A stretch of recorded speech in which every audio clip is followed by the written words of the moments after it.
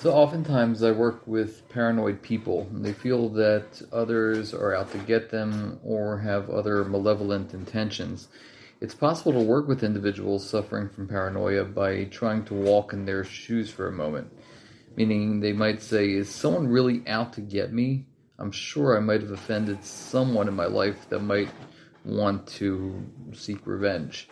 And oftentimes a therapist would pose the question, such as, do you really think that all this person does all day is think about how to get back at you? So in most cases, the paranoia is unfounded and without a valid basis.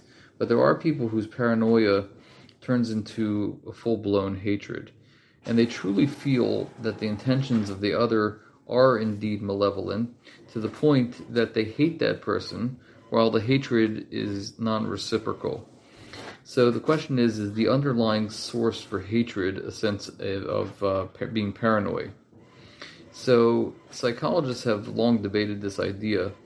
In an article by Nina Cerfolio featured in the Journal of Psychohistory, the author tracks the origins of terrorism and hate from a psychoanalytic perspective.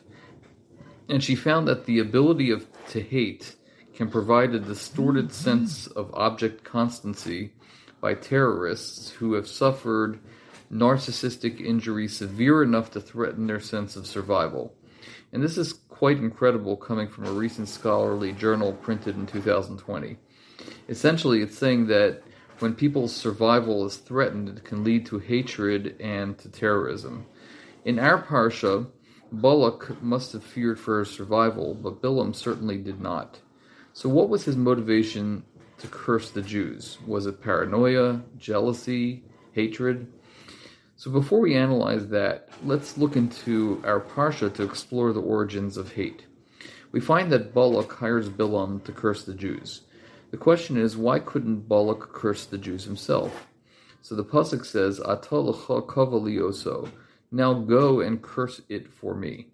Bilam is speaking to Hashem at the time, and he tells Hashem that Balak hired him to curse the Jewish people. However, the original term that was used, the regular word of cursing, which is the word ara. And here we see that Bilam switches the term to kava, which is a stronger and more specific form of a curse than the word ara. So it would seem that he really hated the Jews more than Balak because of his use of this word to connote a real harsh curse. So what's with these curse words, ara and kava? So according to Rav Shimshon Chaim Nachmani, which is the Zera Shimshon, Balak indeed could have cursed the Jews, but he wanted an authentic Jew hater to curse them.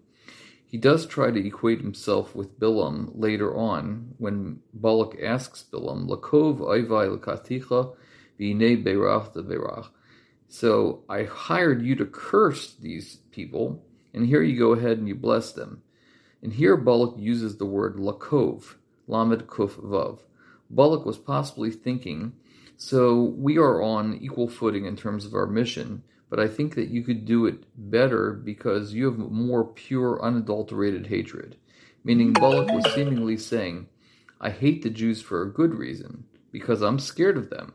But you, Bilam, you hate the Jews simply because you hate them.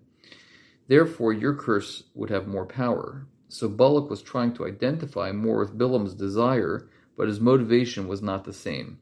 Interestingly, the word Lakov, Lamed Kuf Vav, has the same letters of Balak, Beis Lamed Kuf. So Balak was therefore using the psychological tool of identification to try and accomplish his goal by trying to identify with unbridled hatred from an authentic Jew hater, but he couldn't rival Bilam's hatred. It was just not as pure. So his hatred came from a different place, that of fear.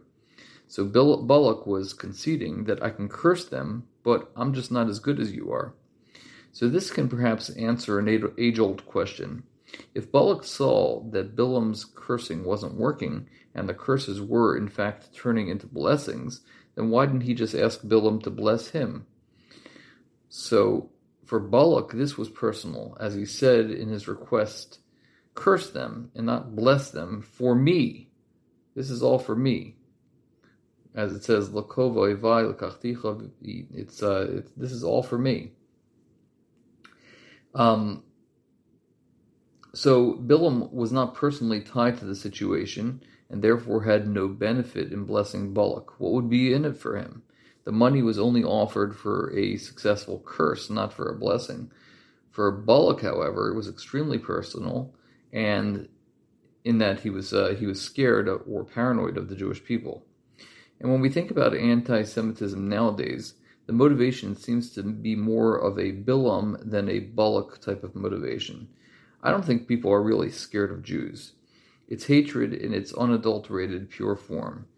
There's not much gain as evidenced by campus interviews where people being interviewed couldn't even find Israel on the map, list the names of 5 Jewish people, or let alone show any knowledge of any Jewish history.